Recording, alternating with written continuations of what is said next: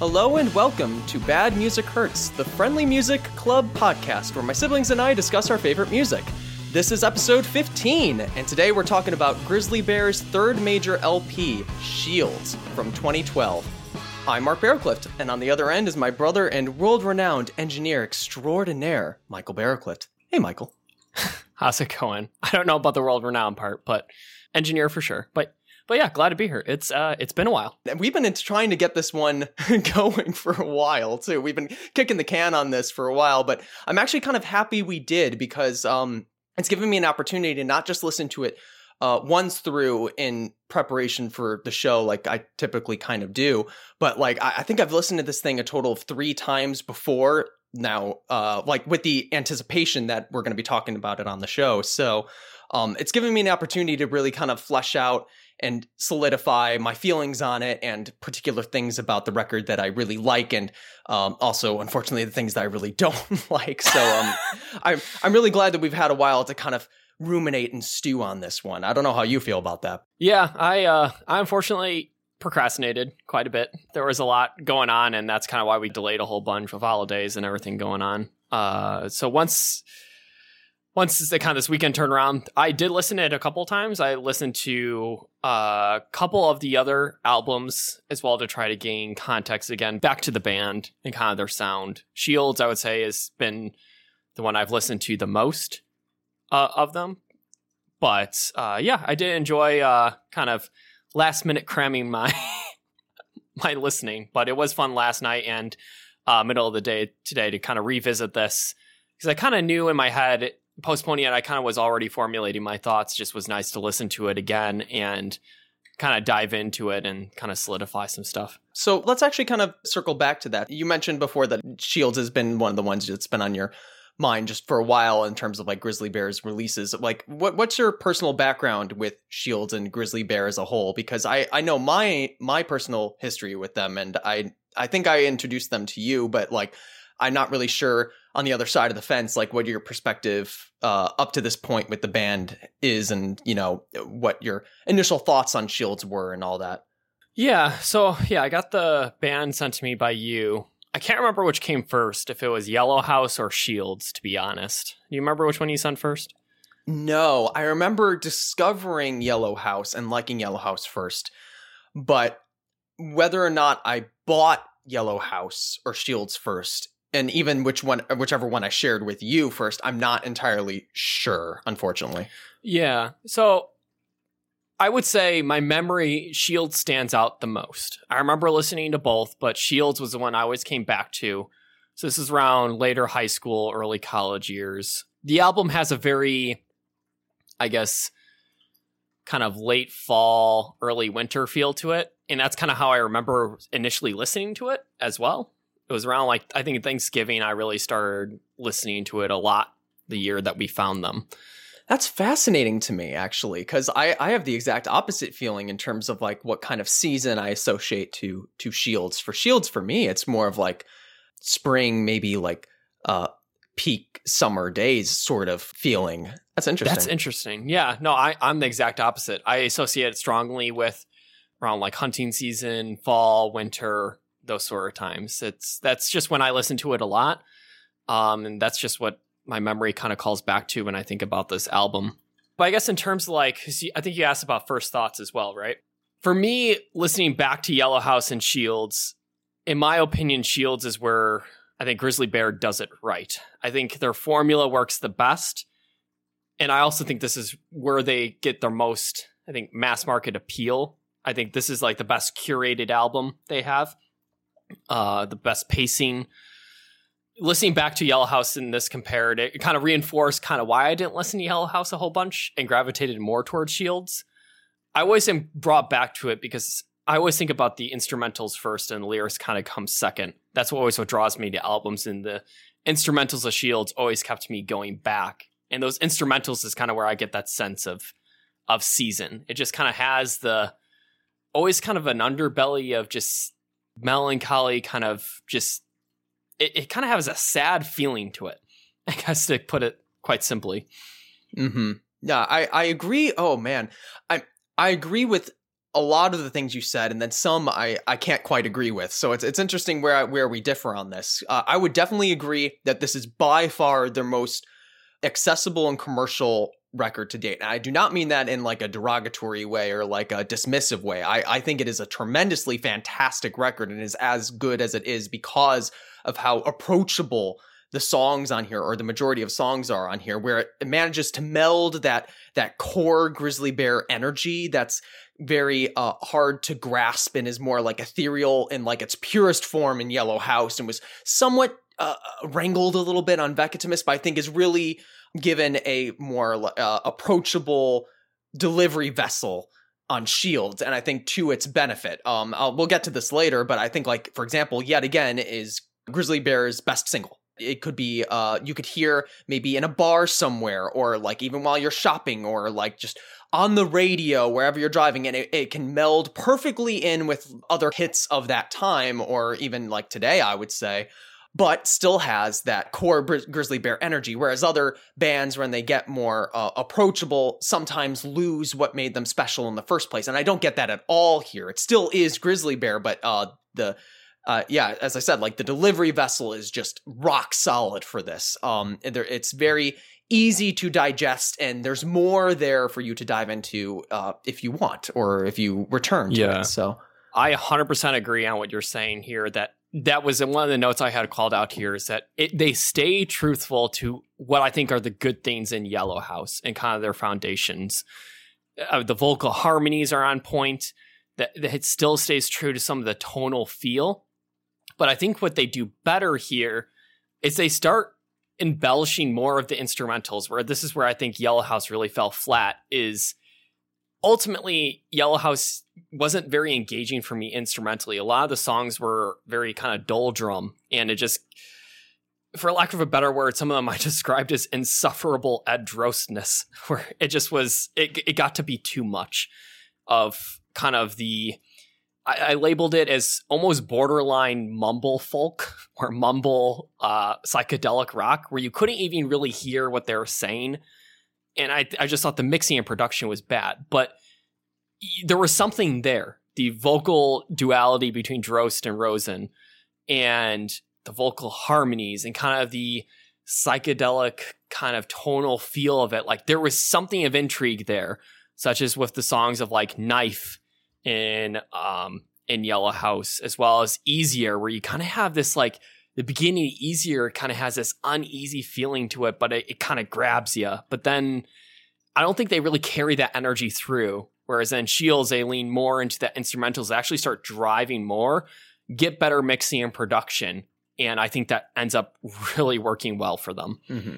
So this is where I disagree with you, I think most strongly, where I think you're saying instrumentals, and maybe that is what you mean. But to me, I think what Shields does so well is the songs themselves are songy songs. They're very easy to follow along with. They follow, like, for the most part, very known, accessible structures, where it's like the verse, chorus, a bridge, maybe, and then, maybe the chorus again, and call it a day.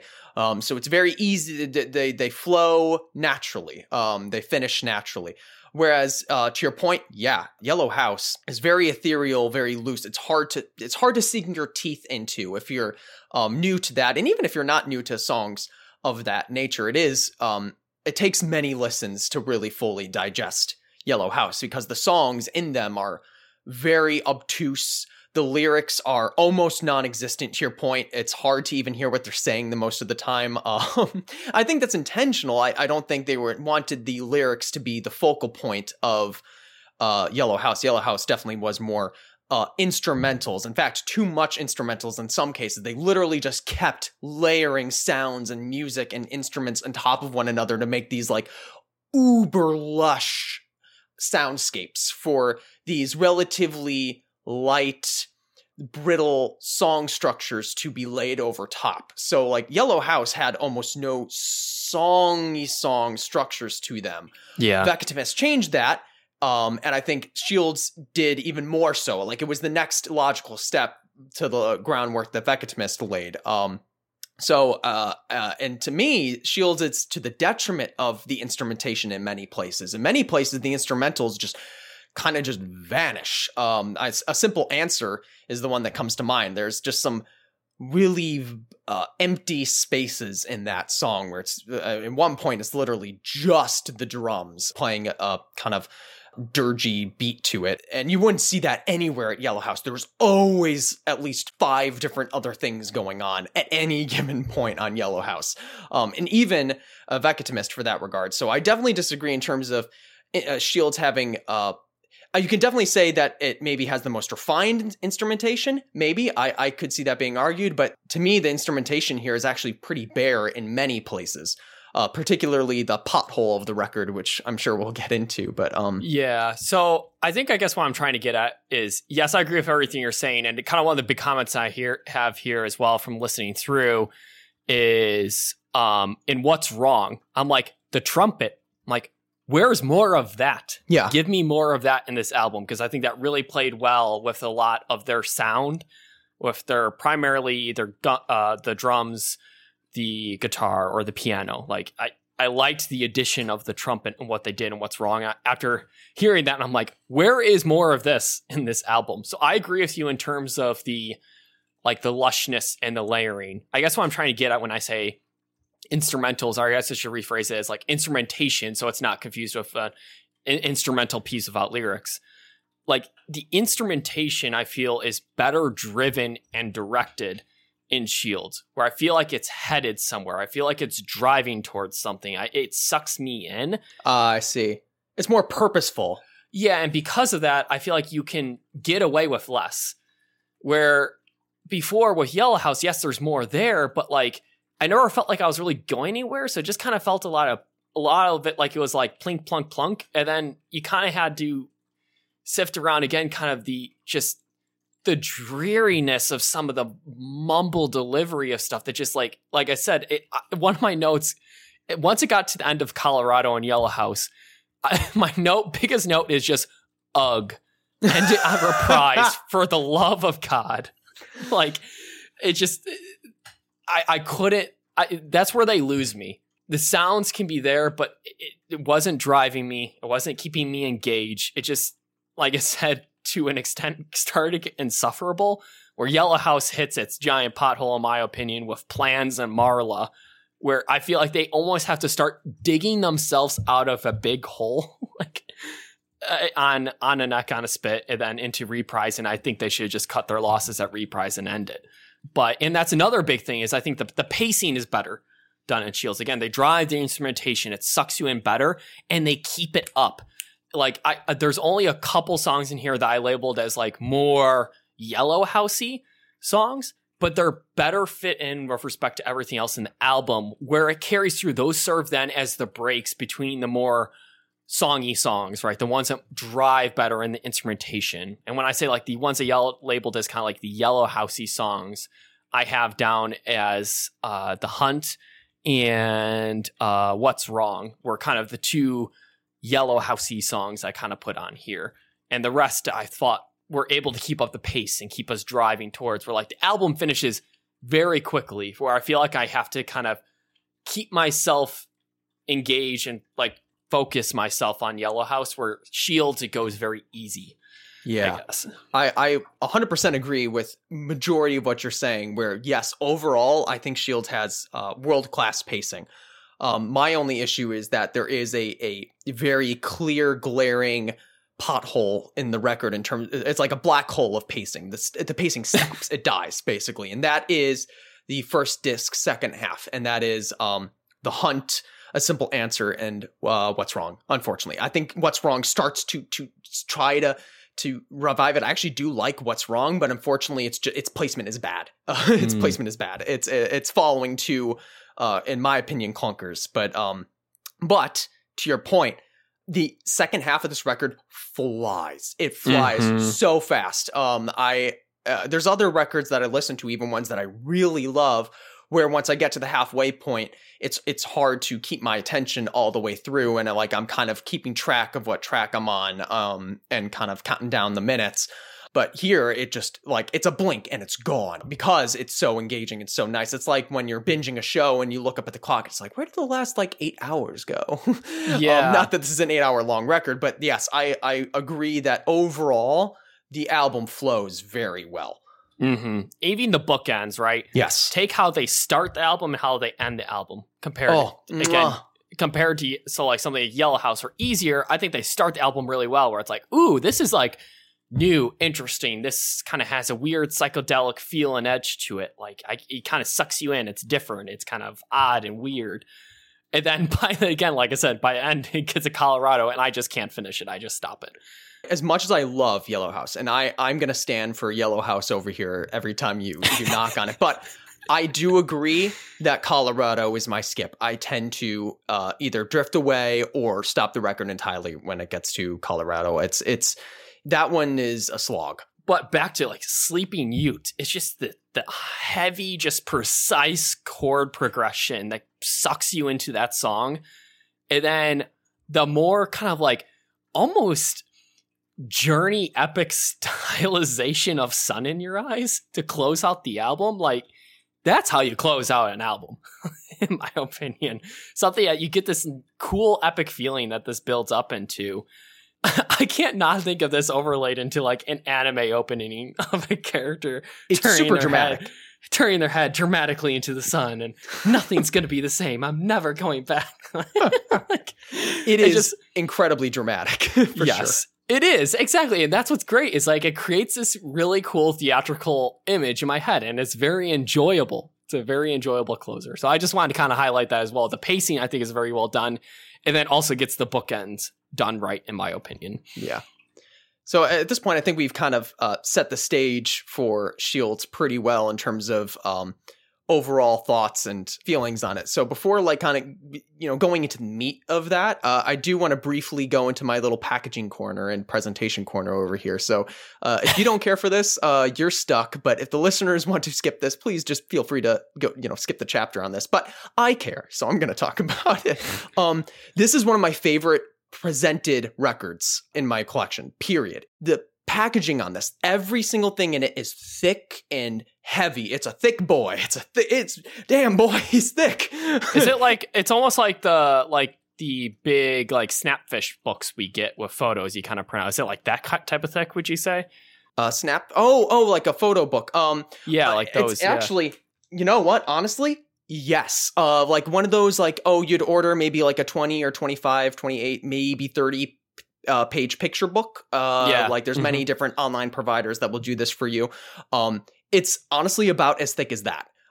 This single LP that I'm holding in my hand, it is absolutely massive. It actually, it's not half an inch, but it's way more than a quarter of an inch looking at it now. I have trouble getting it into its sleeve. It is a monster. The vinyl itself is a 180 gram vinyl, and it is some of the heaviest, like it is at the heavier side of that. They're not skimping on you. The cardstock used is super thick. Like you're not like holding this thing and it sat on one corner and it sags on the other. Everything's super rigid because it's all like super thick quality materials. It feels valuable. The package feels valuable. So it is one of my favorite pressings in my entire collection by far because of just how premium everything feels. Before going into talking about the design, I do want to briefly shout out one of my favorite apps of all time. It's Albums on iOS. Albums. They recently released a brand new feature that I think it's called like credits or something like that, where when you are in your now playing view, your player view, you can kind of swipe to the right and you'll see a really nice table of all different kinds of credits associated to the record. That could be things like design credits, the mixer, the master. Interesting. Players, the bandmates themselves or the player themselves. So it's so great. What makes it even better than just like the liner notes you'll see on like a CD or an LP, or just like the metadata of your MP3s, is that they're all linked, which is really nice. So I can look here and see that the designer, the art direction for this album was headed by Ben Wilkerson Tousley.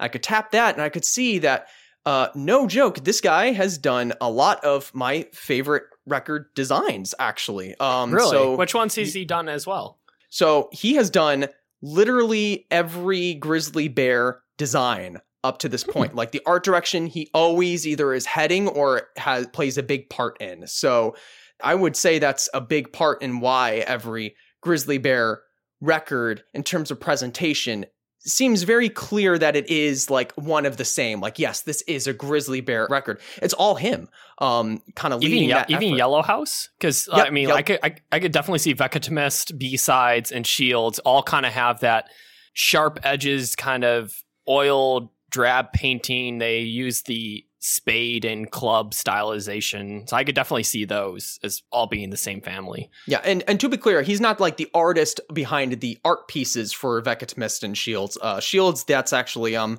art piece called Blue Club by Richard Diebenkorn. I'm pretty sure I'm saying that incorrectly, but I'm trying my best. And that's like an art piece that existed for a while, and I think actually same with the art pieces for Vegetamist. But okay. he's the one that kind of leads the direction, I'd assume, of like choosing those art pieces, Right. like what to Okay. accentuate. But also he has done Crack Up, Fleet Foxes. He was the art direction behind that. So that's pretty exciting. So he's been around. He's done some pretty good work in the past. So it's kind of nice to see another work of his. I think the art direction on Shields is as good as it is because he's the one leading it. I like his work a lot. And then I'm going to dive into a bit of like the mixing and mastering, continuing down on album's credits web here. The mixers, Michael H. Brar and Ryan Gilligan, they have mixed a lot of Coldplay's stuff, like Coldplay's X and Y they both did. Milo Xyloto and Michael actually did, of all things, he was the mixer behind Young the Giant's debut self-titled, which is pretty exciting. So, kind of an all-star cast here. And in fact, the master, Bob Ludwig. Yeah, Ludwig? Again, apologies for the pronunciations here, but his mastering work, he's done a lot of Coldplay ones, Viva La Vida, Death and All His Friends. He's also done, get this, The Last Bison's Inheritance. He was the master on that. Rainbows, or Radioheads and Rainbows. Mumford & Sons, Sigh No More, and then one of my favorite records from 2020, Phoebe Bridgers' Punisher. He was the master on that too. So like really an all-star cast here.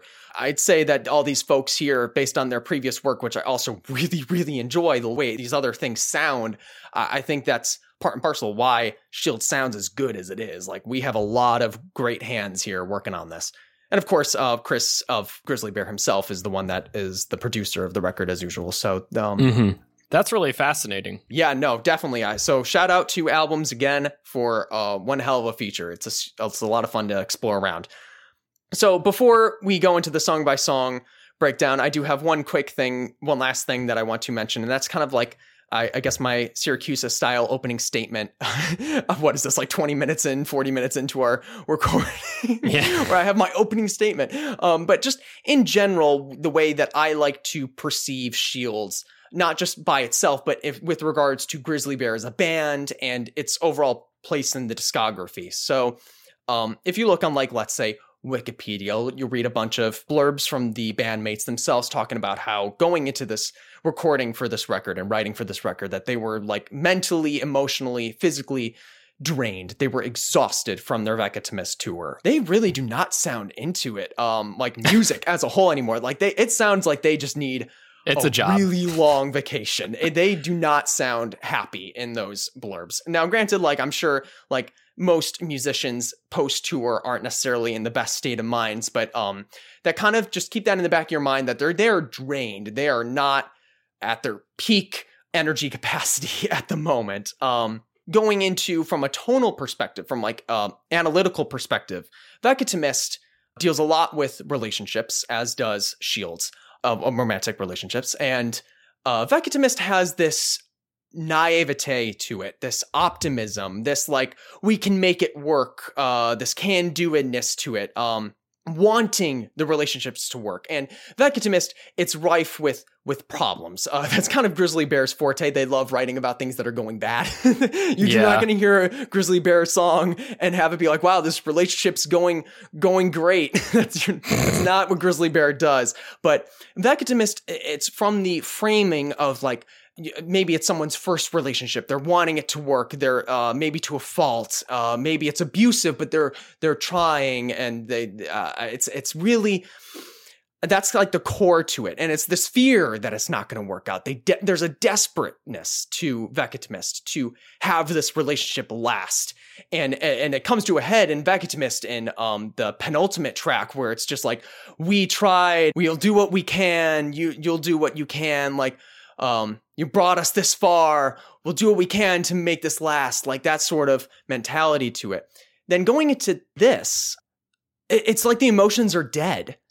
Most of the songs here are, again, relating to relationships, and not great relationships. It's not going well, but it almost feels like a natural progression of the problems that were kind of explored in relationships in Veckatimist, where at its natural conclusion, this is what's going to happen, where it's just, there's this sort of dead space. The characters explored here, they're tired, they're aged, and they just don't care anymore. Or worse, they're like a nervous wreck, almost like a PTSD over these relationships. And like for Gunshy, it's damn near abusive, emotionally abusive. The idea is explored there. So it's very easy to kind of see the through line here between like Veckatimist and Shields, where Shields has this maturity to it, and it's not a good thing. It's a purgatory. It's a really sad state of affairs there. So you were talking before, I think, about that Yellow House is kind of doldrum. I actually think Shields emotionally is kind of doldrum, because there's nothing happening here. These relationships are a facade at this point, being explored here. And I think that's in part, as I mentioned before, due to the touring here. I think a lot of the lines here, even explicit lyrics here, could be, with the framing of that they were not really in a great state of mind, looking at this like, man, they're really kind of done with this, aren't they? Or they really just want a break. And I can't help but hear that ending line for the last track, so bright, so long, I'm never coming back, and been like, was the intention that this was going to be potentially their last release, like their last official release here? Because there was a long gap between this and Painted Ruins, like years and years and years. Like what? This was released in 2012, and Painted Ruins was like what, 2019, 18 maybe? Like way later. So I think it's reasonable to think that this could have been the last release, given how long a break they had, and with such sentiment as that, so bright, so long, I'm never coming back, and all these feelings of like, the relationship is dead and just wanting it to end already. Let me be free, kind of expressed throughout this entire record. I can't help but look at it through that framing. But then also it still works in the context of previous releases and the songs themselves, where it feels like this is the natural conclusion of the ideas explored in Veckatimist. So, from both a meta and a literal perspective, I think Shields works amazingly when viewed in context of Veckatimist and, of course, the band itself. So I truly love how well Shields does with regards to how relevant it is in both regards there. No, it's very interesting. That's a very good point. I did catch on some lines here. Again, I didn't do too much reading into the backstory of the band, but I did catch some lyrics here that did kind of give the sense of kind of what you're saying, and sense of exhaustion, or just kind of, just like, I don't care anymore. Like some of the lyrics, like in Speaking Rounds, like step down, just once learn how to be alone. And a couple of other lyrics I caught throughout that, where just, you kind of get the sense that you're just kind of done, or you're kind of fed up with it. I bet like it's kind of like I just get the sense of maybe like cutting one's losses in a relationship, where I feel like that probably hits with a lot of people in COVID right now, where it's kind of like, well, do I be alone, or do I go through this because the alternative is worse? Like, because I can't imagine with lockdowns and quarantines, the whole dating scene is awful right now. But I did catch that feeling, that emotional kind of defeatedness or exhaustion of kind of giving up. And I think that kind of plays into why I think this is kind of more of a fall, early winter feel to it, because it does kind of have that emotional feeling. Like you don't get a lot of the warm fuzzies, I guess, from this album. It kind of leaves you still a little bit more on the sad side, I think. Yeah. Even though the instrumentals, I think, are engaging and keep keep it upbeat in a sense. So at this point, I'm ready to go. I need to start talking about individual songs here. So before we jump to that, I got like one last call out for the album as a whole that I want to talk about, or for the band as a whole. I think one of the things that works really well here is the vocal duality of Dan and Ed as the primary vocalists. They are great compliments to each other. They have songs in this album that are both Dan-led and Ed-led, and then they have songs where they alternate or switch between the two in the same song. And it wasn't until you had pointed it out to me that I recognized that there were two singers here. I honestly, when I first was listening to this album, like way back when you sent it to me, I thought it was the same singer. And I think that works really well. It's not jarring where you're switching to another singer and it's completely different. It's like, oh, we're over here. Kind of like, I don't know, like Real Estate, where they have that one What's His Face song in every album. Yes. Where it's like, oh, here's this guy again. It's this guy again. Yeah. Right? So it blends very well, where it's very easy for me to see as like, Dan is kind of the singer, say, regular voice. And then maybe when it's something more emotional or sad and melancholy, they kind of hams it up and turns into Ed voice. Like that's kind of where I could definitely see this had been one person. And I think that really works well, because I think that really provides compliments to each other and the harmonies they have in this album, where a lot of it kind of builds kind of like a classic Crosby, Stills, and Nash, where they build up to a nice vocal harmony conclusion. Like they have moments in this record that kind of harken back to that. And I think that works well because Dan and Ed, I think, have voices that are great compliments to each other. They don't collide, they meld very well. Yeah. I'm very glad you brought up the dream team between Daniel and Ed, because I think it goes even beyond, and I agree that like from a singing perspective, they complement each other extraordinarily well. And to your point, like I didn't even realize at first for Yellow House. I did realize for Shields that there were different singers, but I didn't realize for Yellow House that there was two different people. Like it sounded very much of the same, just kind of different inflections to me. And to me, that was a good thing, because it made the songs feel cohesive, as opposed to, I'm glad you brought it up, the Real Estate one, where it's always like, oh, and now for something completely different, this guy. Yeah, this guy. Nothing against this guy. The Token song. Yes, the token song. Yes, you don't get this here. It's very natural having these two swap back and forth. It's very McCartney-Lennon in terms of that. It's they work very well together. But deeper than that, I think even just the songwriting styles of both of them is so different. And as you mentioned, there's like Ed-centric songs and Daniel-centric songs. And then there's ones where they kind of both really work together, or kind of pass it back and forth between them, where you can kind of notice almost the distinct sections between. I feel like Daniel led this part, or Ed led this part. And I think the duality between them on the songwriting perspective is what makes just not only Shields as great as it is, but just Grizzly Bear's work as a whole as great as it is, because you get such great variety. You get the thrilling elation of Daniel's strumming, where there's very brisk guitar work going on for his stuff a lot of the time. His work almost, it sounds happy, but then when you listen to the actual material of the songs, it tends to be very grim. So you almost get like this kind of chaotic energy to it. Whereas Ed, you do get more subdued, more somber notes generally, but that kind of works well together. It's like a salty sweet combination, where you have the more laid back kind of seeping molasses of Ed's work, combined with like the pop rocks that is Daniel's side of the stuff. So like the two combined really, really work well together in a way that you wouldn't. It's like a sour and sweet, or a salty sweet. It's great. Yeah, I 100% agree. That's a good point on the duality too, in terms of even the songwriting. I agree. It's a good combination. And I think that's what kind of makes the pacing work well in this album, is you do have the Adelmas, you do have the Hunts, the What's Wrong, to kind of break things up from kind of more of, I guess, the kind of the Sleeping Utes of the album, where you're having more, like you're describing, the brisk, like crisp chords that can kind of progress, and it's kind of a little bit more Dan-centric writing. So speaking of Dan-centric, though, we got to talk about the opener. Dan always leads the openers for these things, it seems like. So, yep, this is no exception. Sleeping Ute, Daniel Rosen all the way through, and boy howdy, what a great opener. I think this was the one that really made me realize that I liked Grizzly Bear's work, and I really wanted to pursue this, because I remember listening to Yellow House and being like, puzzled by it, not confused by it necessarily, more perplexed. I guess that's all kind of the same thing. But the confusion isn't meant to be framed in a negative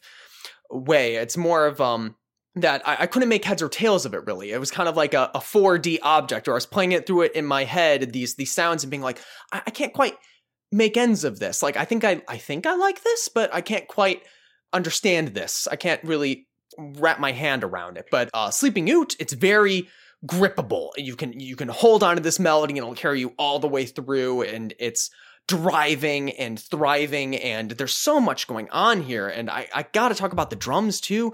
There's reversed drums on this, and they also apply like some kind of compression to them as well, different than like the rest of the instruments going on at that time. And it's almost like the guitars, or the drums rather, are like inhaling sharply, where and then exploding in all different kinds of places. It's almost like fireworks of drums. It's insane. These wandering dreams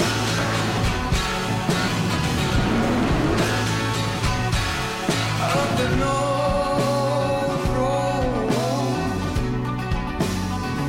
dressed golden.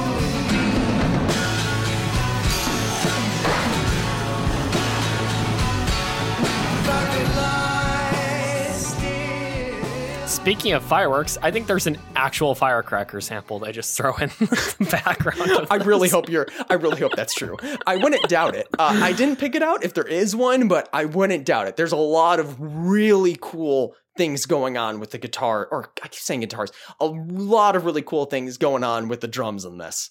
Yes, it does sound like, now you bring it back, towards the end, it does sound like they kind of reverse and the drums are inhaling, right? Whether that be they just take the sample and just play it backwards, or it's just clever drumming where you just kind of do what you do kind of in reverse and reverse the tempo up. It's like a sharp inhale, to your point. Mm-hmm. That's actually a really good point. And that's one of the notes I had, is I love how the song kind of keeps going very heavy throughout, and then it strips back for a nice instrumental close. Oh, yeah. It's so good. At the end. And again, like I said, I jumped in preparation from Yellow House straight to this. Ooh. So a lot of my first comments reflect that, where it's, what a way to start an album. I can hear the lyrics. I agree there. I can agree there. And just like kind of a breath of fresh air. Like, it sucks you in right away. It's almost, you still have some directed music chaos kind of going on in the background here. There's a lot going on. Like, for example, the firecracker sample that I think I'm convinced I'm going to try to find the timestamp and show you that I do believe they just literally threw in a firecracker sample into this. But yeah, I really liked just the feeling of this song entering you into the album.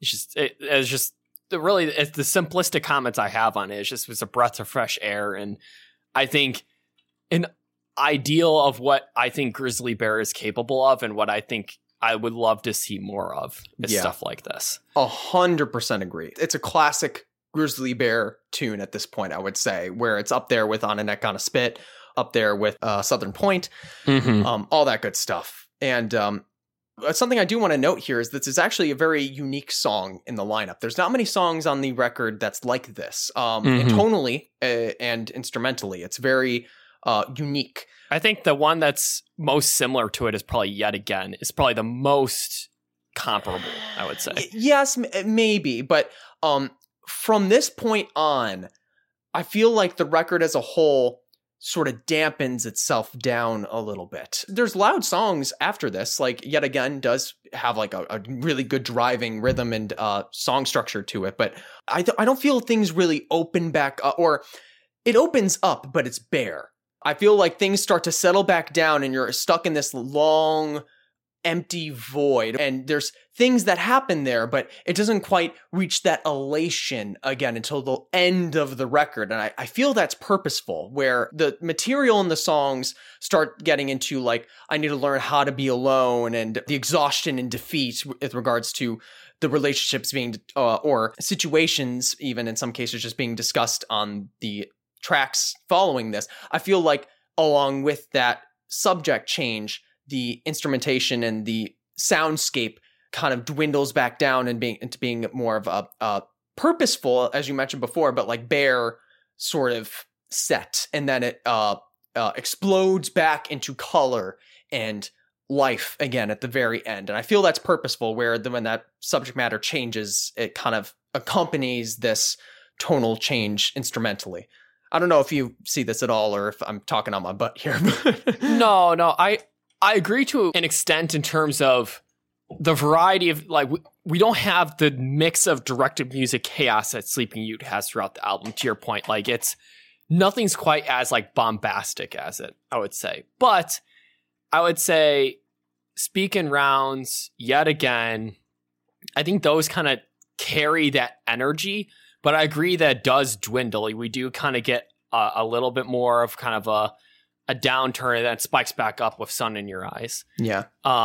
I think that's a good description about, like, the directed chaos, where there is a lot of stuff happening. It's not like it suddenly gets boring. There's a lot of good embellishments there in Speak in Rounds and, like, Yet Again, but that chaos doesn't return until the end. So yeah, good point. Yeah, and something I actually do like, and I'm going to kind of hopscotch around here, but kind of back to the end, because we were talking about the bookends and kind of how the flow of the album goes. What I like is that before just jumping right into and almost doing a repeat of Sleeping Ute, Sun in Your Eyes starts as very intimate. Like, I don't know what they're doing necessarily with the mixing. They got the sampling of kind of a piano bench and kind of the wooden cover of the piano to start. You really feel like you're there with Sun in Your Eyes. And then it builds up to that big bombastic finish. And I think that's the way to do it. It's not jarring. It's not like you're getting whiplash after Halfgate or Gunshy. Like, it's leading you into it. And I think that's what's important, is that while we do kind of have that decrease, it's not like a discontinuous jump. It's now you're smoothing back into it. Yeah, I 100% agree. So the next track, Speak in Rounds, I love the driving beat here. Lots of energy, and what my favorite part, I think, in the entire track is those flute embellishments that whiz by. Like, you're looking out the window and you just see these people, like, flutes as they're flying right past. It's so great to hear. It almost feels like you're flying at some points. But again, not with as much chaos energy as the Sleeping Ute had. It's slightly more controlled and purposeful than that. So this is the sort of start of that. But yeah, Speak in Rounds is one of my favorite tracks on here because of those flute embellishments and how driving the song is. Make another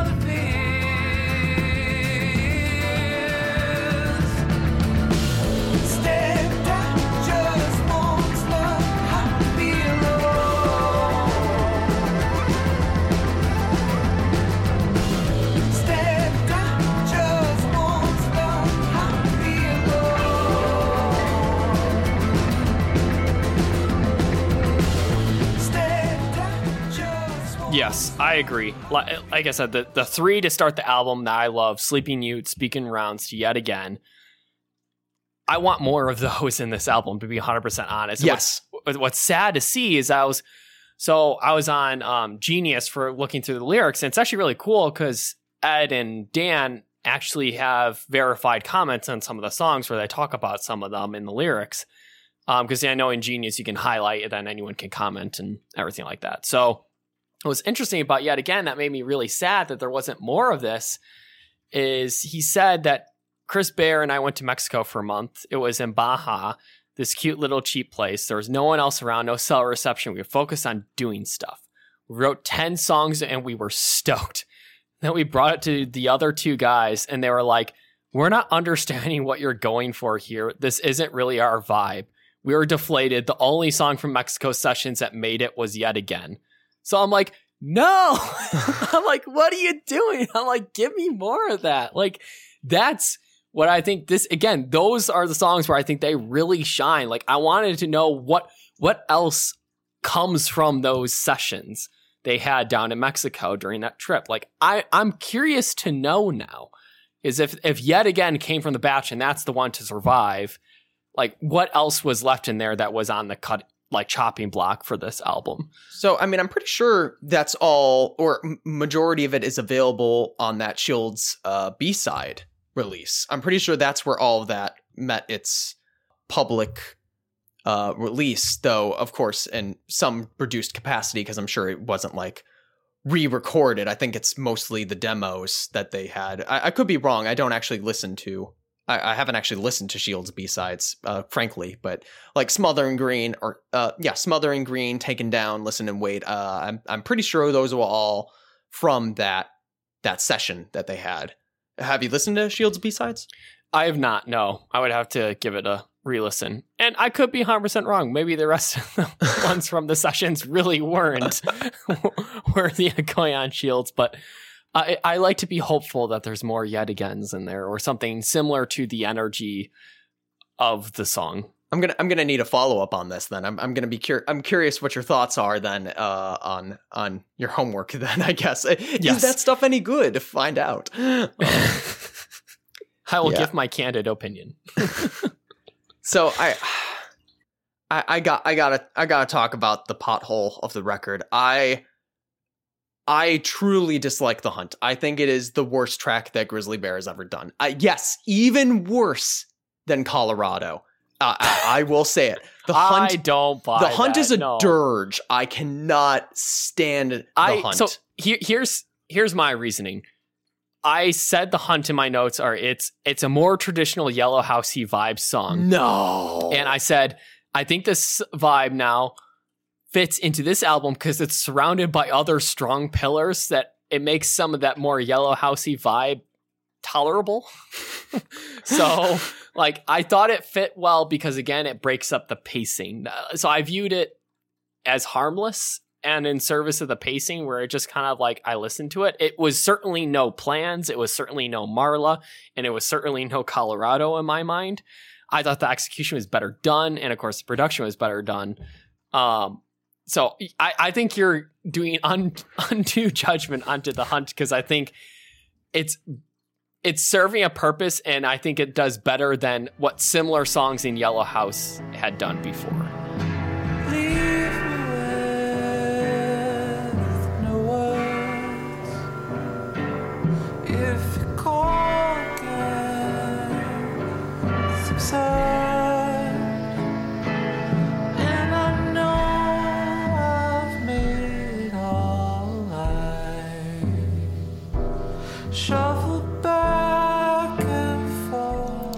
I disagree so hard because you're right. It breaks up the pacing. That's the reason I hate it. There's so much momentum going into this. And usually when you have quieter or more laid back tunes in a track list, it is kind of hard to keep that momentum going, but great records still do it for those songs where it naturally flows back down and segues back up into a next peak. But this isn't a nice steady curve. This is a pit. And where I would agree that it is kind of like those dirges from Yellow House, let's say like Colorado, like Marla, I would say to Yellow House's betterment, there's other things going on in the track. So even though the song itself isn't spectacular, there's things there to keep you interested. That you can kind of poke around in the bed of instrumentation for something to keep your mind on. But for The Hunt, it's just the track. And that is kind of Shield's thing, where it is more focused on the songwriting, the songs themselves, and less of gratuitous instrumentation, like in Yellow House and even most of Vegetamist, I would say.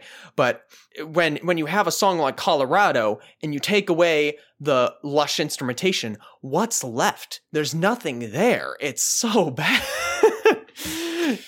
Yeah, I could see that. I think, though, it's elevated by its proximity to other good things, and I didn't view it as disrupting the pace as much as I think you did. I think because the other three songs were so energetic that it's good to have a little bit of air and a little bit of time to just breathe before you kind of continue through. I do agree that a slower song was needed at this point, but we needed a better one than this. Agree to disagree. I think this one, like I said, because in my mind, what sets it above is I couldn't ever get past the more traditional, yes, even if they had the lush instrumentations, the doldrum just mumble blah of the vocal delivery where it's like, do you even care? Like, just distracted me so much from everything else that like I didn't care enough to pay attention to the instrumentation, where it served as a distraction, where now at least I can hear the lyrics where it's like, okay, this is just more of a stripped back song. I can take this. That's fair. If you don't really like the vocal deliveries of Yellow House overall, then Marla and like Colorado are really not going to be doing anything for you. It doesn't. I don't like that type of stylization. It just doesn't do it for me. It feels lazy. It feels like you're hiding something that maybe isn't that great, say lyrics, with just covering it up with poor mixing and production, labeling it as artsy. I didn't realize we were talking about Painted Bruins. Or so not Painted Ruins. I'm kidding. That was a bad joke poking fun at Painted Ruins, which I have problems with. I don't think Painted Ruins is very good. I like Painted Ruins, but it has many, many problems. But yes, no, I'm sorry for interrupting for my lame joke. I do agree. If that is a problem point for disliking that vocal deliveries are a hard thing to get over. Case in point, Phoenix's TMO or whatever the hell that release is called. Yeah, it's exactly. I can't like. Ultimately, a song in my mind like has to initially engage auditory senses, and then like the lyrics naturally come second. Like for me, it's never lyrics first; it's always auditory. And so, if there's something jarring like that, where it's like I can't get past it, it's very hard for me then to start enjoying the rest of the stuff. Where in Yellow House, it was the vocal deliveries that caught me in terms of how it listens, that distracted me from listening to the other instrumentations, the other auditory experience. Whereas at least The Hunt, in my mind, it's not, to your point, amazing. It's not any of the other songs previous in this record, but it does no like tangible harm. So it's kind of like a wash in my mind. It just kind of, I think it's fine. I think it gives us a nice break. It doesn't insult my ears with some mumble jumble. It keeps us going. I think all things said and told, I don't have an issue for it. It's not a long one. I mean, there are some longer songs. It's only 3:45. Could it have been more of an Adelma at like a minute? Okay, maybe. But at least it wasn't a 7-minute song in your eyes. Yeah. To your point, it's Colorado had no business being as long as it was. So at the very least, we're spared that. We're spared a 10-minute. I'm just glad we can agree on that. I'm just glad we can at least agree on that. Yeah, I can't sign off on Colorado's song length. I can't do it. A simple answer is kind of interesting to me because I don't like it, but it's perplexing. It is a slog. It's a dirge, but it's got a little hop in it. No, I think what works with this song, I actually really like this one. What works for me here is, again, I think to your point, like instrumentally, it doesn't do anything like crazy. It's kind of, to your point, kind of like, okay, not a whole lot there. But it shines in, the vocal duality really shines in this song, as I really love how Dan and Ed play off each other when it comes to the chorus. And ultimately, I do like the lyrics in this one, where they kind of poke fun at cynical viewpoints and kind of show how it kind of breaks down on its own extremist weight. Like if someone is just a cynic about everything. So it's like, okay, there's no wrong or right. Like just do whatever you like, I guess. Like it, I don't know. I like the lyrics. I like the vocal duality between the two. I think the song shines in that respect. And this one I like. I think it makes up for, say, what it doesn't do instrumentally for, I think, what it makes up for vocally between the two, driving through the chorus. When all you hope is that everything great, no wrong, no right, just do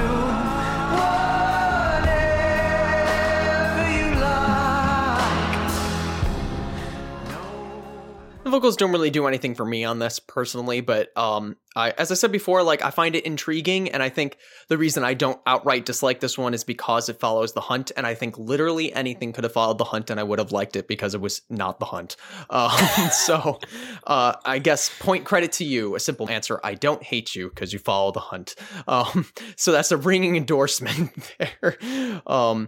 But thankfully, I actually do quite like What's Wrong. It is a slower I do too. song again, but we finally have some meat on the bones here for instrumentation because it's been really bare for Hunt and Simple Answer. So we get something here, which is nice. They got like these little finger symbols going on throughout the entire track, which is really nice. It kind of gives it a little tinny heartbeat throughout the song, which is pretty nice. And I almost feel like this is something that could play in a really bougie, smoky downtown cafe in the dead of night. Like that sort of vibe is going on here, and it's I have always kind of quite liked this one because of that.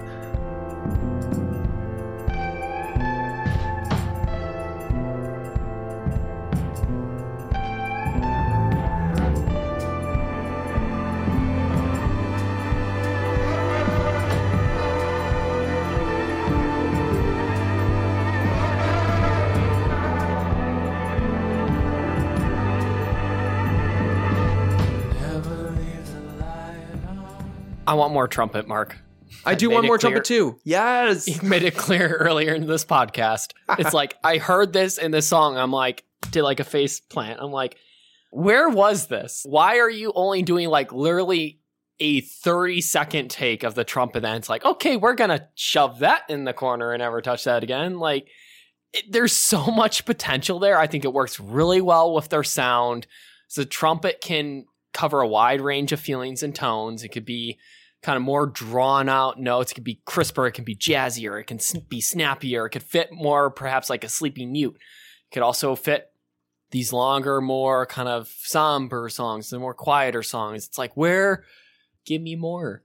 Yeah, the cynic in me thinks that's a practicality of the touring economy for musicians.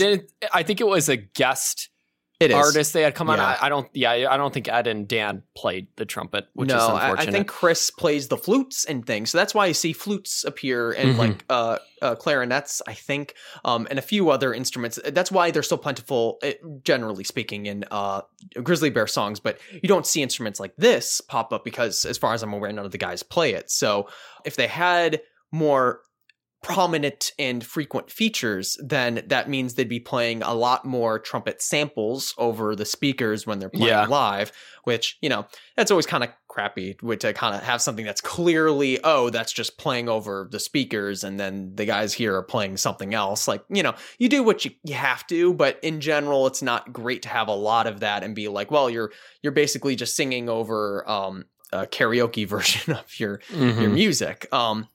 And of course, that's the extreme example. I'm not saying that a few trumpet samples here or there would really, contribute greatly to that effect. But I think that was the mentality there, is that like, well, we're not going to have a trumpet player with us, like ranking them around while we're on tour. So we'll have it like maybe in a song, maybe to appear for a few, seconds, where if we can get a trumpet player to pop by real quick and play it for like a special one-off performance, then, hey, that's great. And then, if we can't, then it won't cause much harm.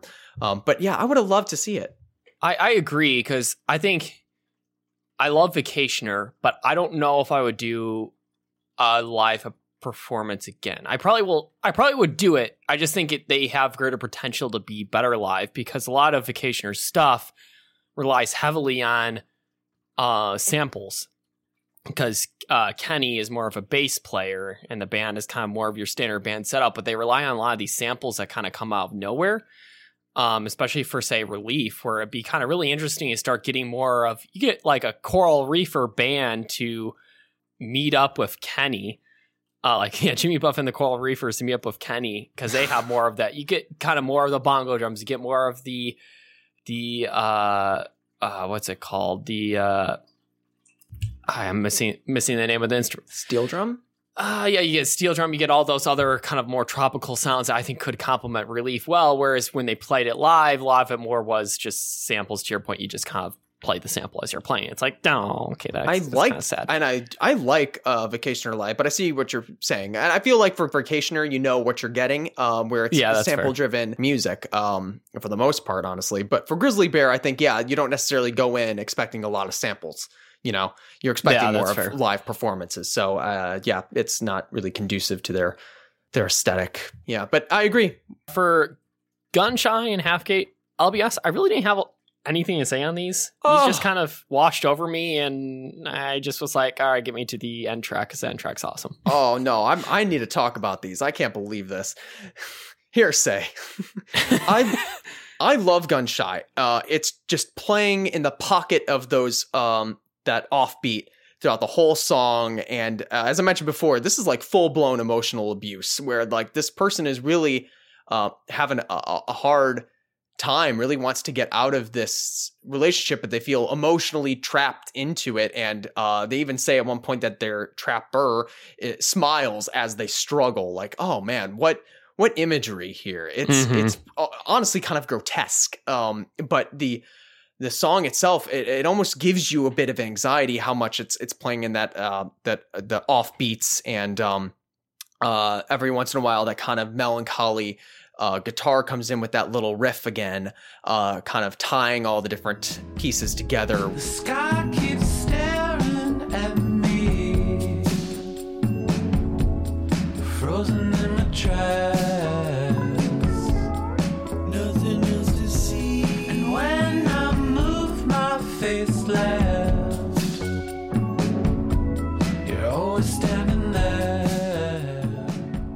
With those guitars floating in and out, and with I think the little cymbals come back again for this, it feels almost like an ethereal thing, like this trapper is almost like a phantom, a ghoul of some sort. It almost works like a Halloween kind of song in that regard. It's just, oh man, it's a delightful song for me in that regard. Yeah, I mean, I don't hate it.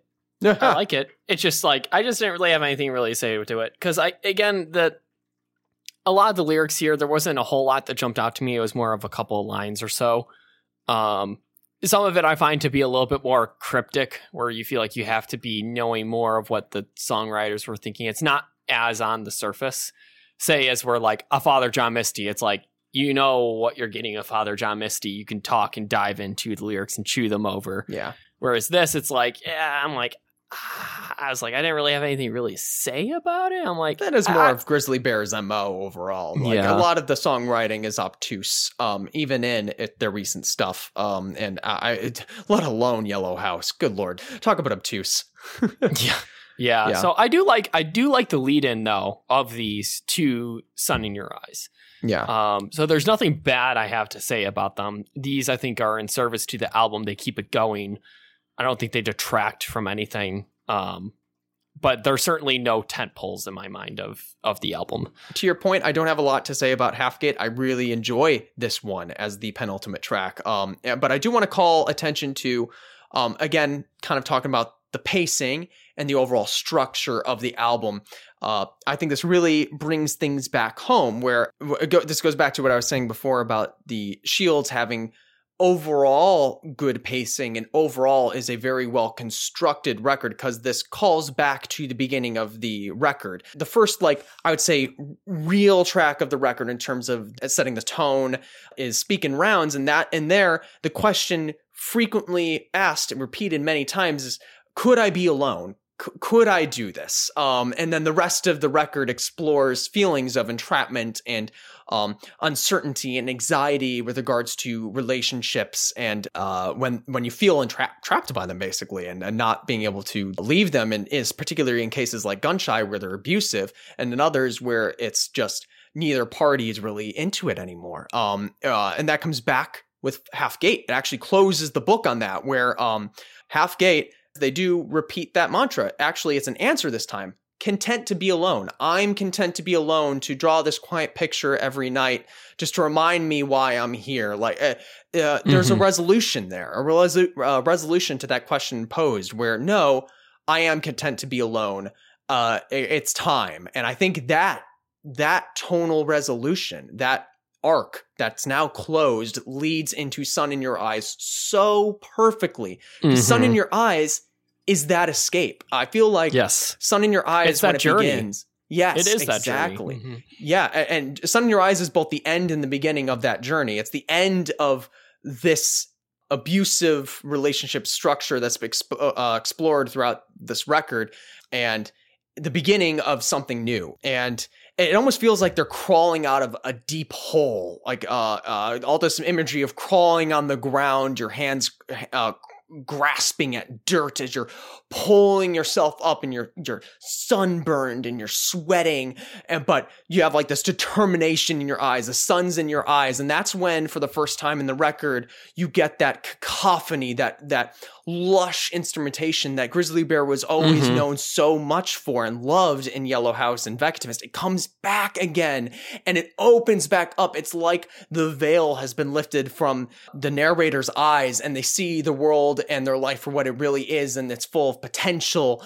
and it's going to be hard and it's going to suck. But they have this long, never-ending road ahead of them, and they have this determination so bright, so long, I'm never coming back. Like, there's no greater defining solution than, like, I know what I'm doing, so bright, so long, I'm never coming back. Which is great, especially considering, like, how much waffling is in Veckatimist, because Veckatimist, as I said before, it has this naivete to it with regards to relationships, and a lot of the narration in Veckatimist is about like, oh, I don't know, I hope I'm doing the right thing, I hope I can make this work, we'll do our best, we'll try, we can do it. And this, it's no, I'm never coming back as the ending solution here. Like, pretty damning stuff. I like the resolve kind of communicated in this, to your point.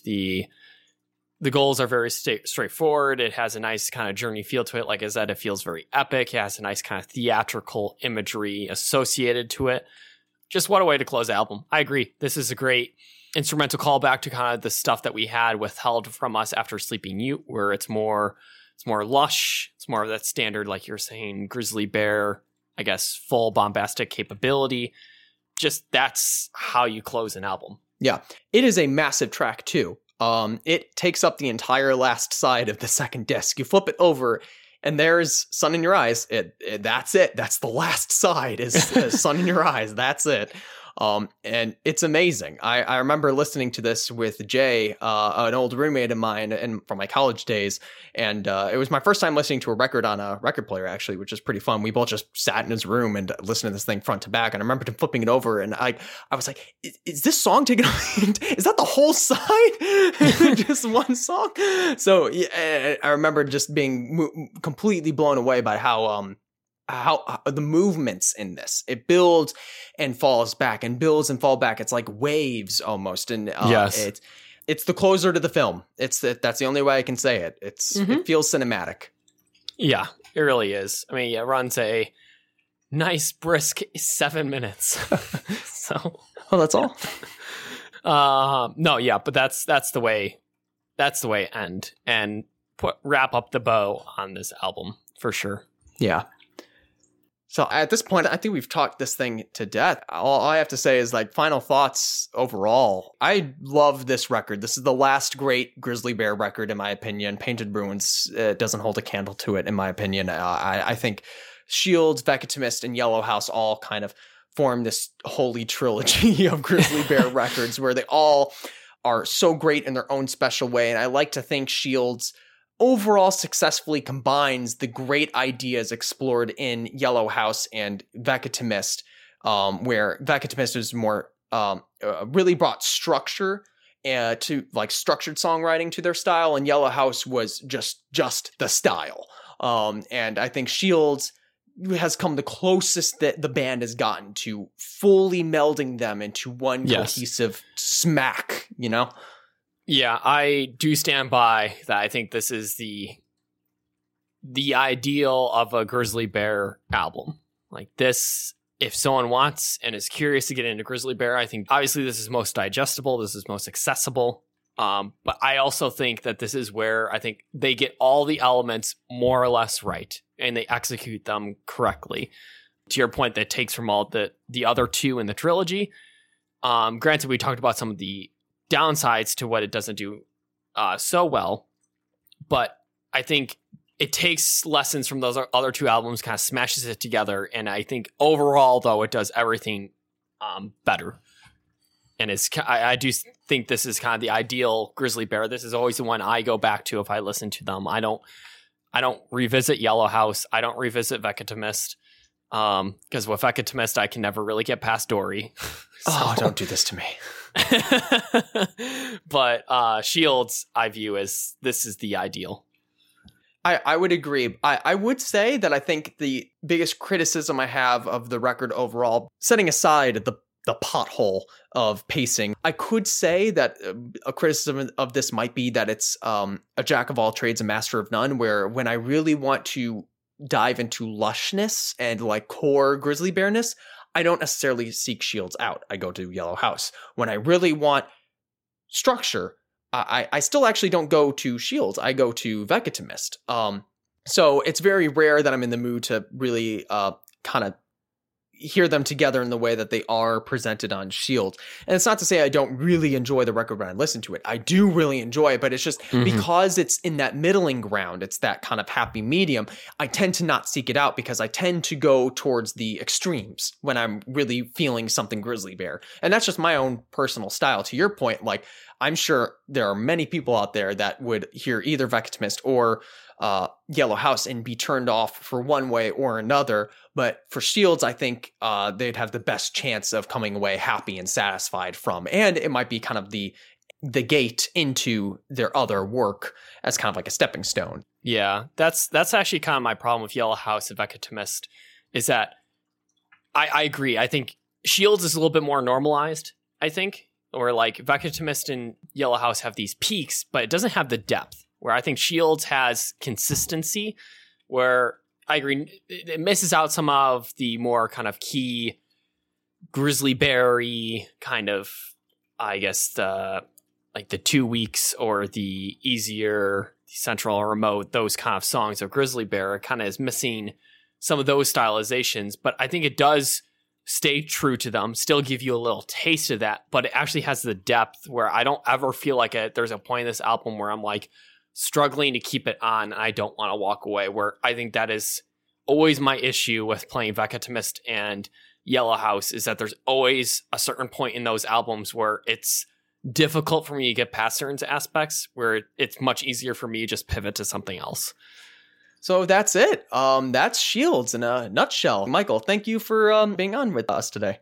Yeah, no, it was good fun. I'm glad to be back here doing this. And yeah, it was fun talking about this. I hadn't visited Grizzly Bear in a very, very long time. So it was fun going back and listening to kind of their discography to prep for this. Mm-hmm. Thank you all for listening. Everything we mentioned in terms of lyrics or external links will be noted in the show notes. If you don't know where the show notes are, you can typically find them in your podcast player of choice, but not all podcast players support show notes, unfortunately. So you can actually find them on our website, badmusichurts.com. That's badmusichurts.com, like the car company Hertz or Hurts Like It Hurts Me. Either one works. And thank you for listening. Until next time, see you later.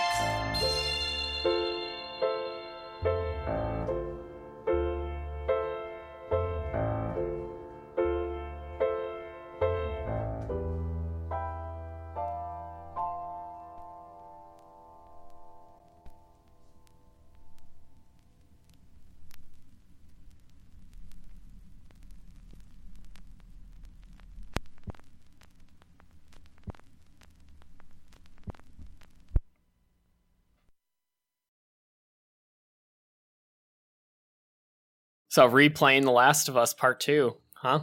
Yes, and I am enjoying it immensely. I'm flying through it. I am acutely aware of, I did New Game Plus, so hard plus, so I got all my upgrades and shit, which I like. Yeah. Ammo, I have none, which I don't like. I had to, is that fucking gas station where you arrive and then people scripted like arrive after you. Right. So it's like first day of Seattle in that like wide open, like kind of downtowny suburban area before you get to the skyscrapers. Yeah, there's a gas station there. And as far as I can tell, the wolves do not drop in until after you go into the building. And like 30 seconds later, that's when they arrive. And I remember getting jumped in my first playthrough because I was at the bench and Dina was like, yo, on your right, what you doing? You're right there. Which is really fun because you think like, oh, I'm crafting. This is a safe space. nah, bitch. Yeah. People are gonna drop on your ass. So that's pretty exciting. But so like I had no ammo, so I literally had to craft mines and place mines at the entrances of the building and like at various points. So I just sat there in the bathroom while I hear boom. What was that? Spread out. Boom! What was that? We're under attack! And I'm like literally just crouched in the bathroom, like, yes. I have no guns, so if you find me, I am dead. But you have to go through approximately 4 mines to get there. So like eventually I hear the doom. Like everything's safe. And I just go out there, pick up the remains, and carried on. So it's been fun. That's hilarious. Yeah, no, that's good. That's good. When I redid it, I didn't do the plus, but I may actually do that because that does sound like a lot of fun, keeping all your upgrades through the replay. Yeah, I will say that now, like, I am fully upgraded on all of the weapons I have right now and the health stuff. So there's less of an incentive and less of a joy of finding the medicine and finding the tech gears when you find them. So that's something I noticed. But at the same time, like, I need to remind myself, like, I kind of already did that. I like just exploring the environment for exploring's sake. So, like, and, like, I like all my upgrades and shit. Like, I don't want to have to start back all the way from square one. So, I think it's a reasonable, Yeah, that's good. Yeah, I really enjoyed it. I caught some more aspects of the story. I explored more and found new places I had missed. Same. Yeah, it was good fun. It was good fun. Plus, I always beat Owen with the toy bow and arrow. He never stands a chance. I haven't gotten there yet. I did beat him my first playthrough. I can take losing to the kids, even though it hurts. Yes. I'll take losing to the kids. I'm not going to let Owen beat me. I'm not going to let What's-Her-Face's piece of shit score stand. No. No, sir. That can't be. Yeah. On the second playthrough, too, I caught more of the relationship between Abby and Lev. And I actually enjoy it a lot more the second time through, where the first time through, I was still going through the Ellie withdrawal of like, yes, why am I not playing as Ellie anymore? Why no Ellie? Yeah, so like, I really enjoyed paying closer attention and catching the details. Like, it just goes to show, like, why was the gamer community so badly triggered? Like, oh, they're doing a trans character in it. To be 100% honest, I didn't even notice the first time I played through that Lev was trans. It went completely over my head. That was like one of the major things. That was totally why he was ostracized.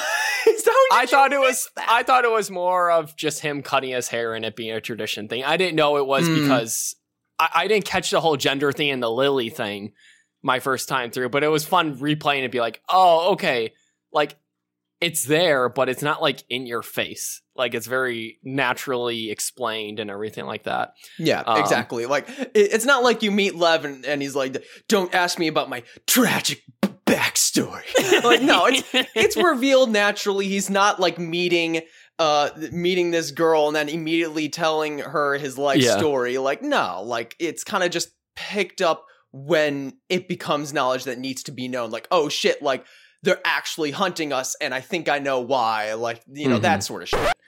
Yeah. Makes sense. Also, I loved replaying it, going through the mansion place so when you go back to try to find Abby down at the beach, it's like the last encounter of the game. Oh. I had so much fun going through that again, knowing what I was getting into. Ellie, like...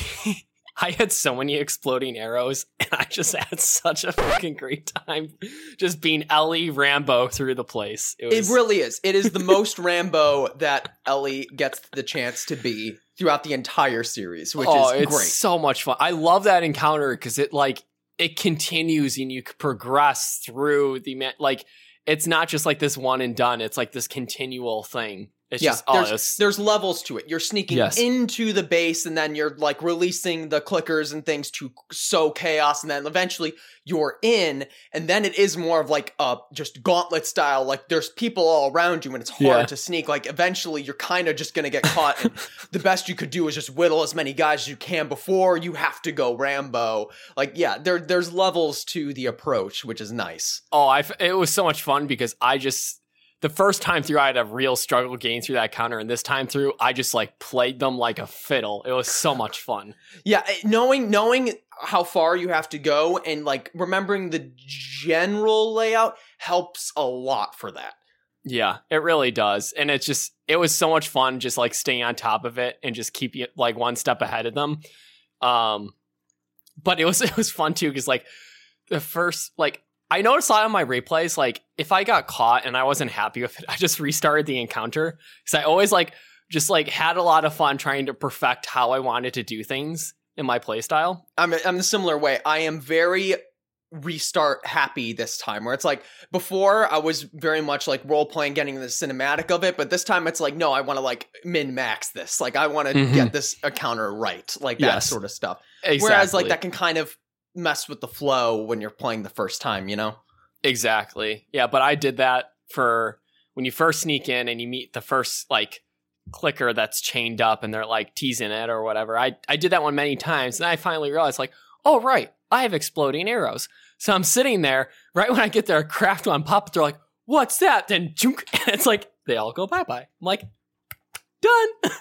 God, exploding arrows are actually amazing. They're amazing. That's one of the things I love about carrying the skill set through. So I can craft so many arrows very quickly, which is nice. So yeah. Oh yeah, no. One of the things I started doing was again going back to like that kind of suburban downtown city area before the skyscrapers. There was a bookstore that was overrun with clickers.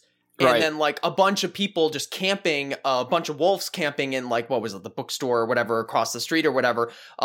It's like right before you get to the TV station area. Yeah, like the yeah, area I know what you're before talking about. Yeah. And the first time I just silently took out all the clickers, and then I tried taking out terribly everyone that was camping. But then I realized this time, like, open the door, throw a bottle, run, hide, and then they just attacked each other in like this like all three clickers out of there came running out, and everyone's like, ah, which is great. So I'm just sitting there like, yes, good, in my hidey hole bathroom while everyone's killing each other. So I have enjoyed discovering ways to take people down that I didn't even realize I could do the first time around. Yeah, it was a lot of fun. And I really like how, again, I really liked replaying it because I know what the story beats are. So I was actually really happy to play as Abby again when we did the Switch. Yes. Like, I actually really like a lot of the encounters with Abby. Me too. And I really like how they harken back to, like, you get the duality of the experience of Abby running to the emergency room, and it's like those different, like the different dreams that she has of going back there. I don't know. I thought that was always really well done. It was a lot of fun replaying it and kind of knowing what to expect so you can concentrate more on the details. Yeah, it's definitely been a fun spot the past couple days for me.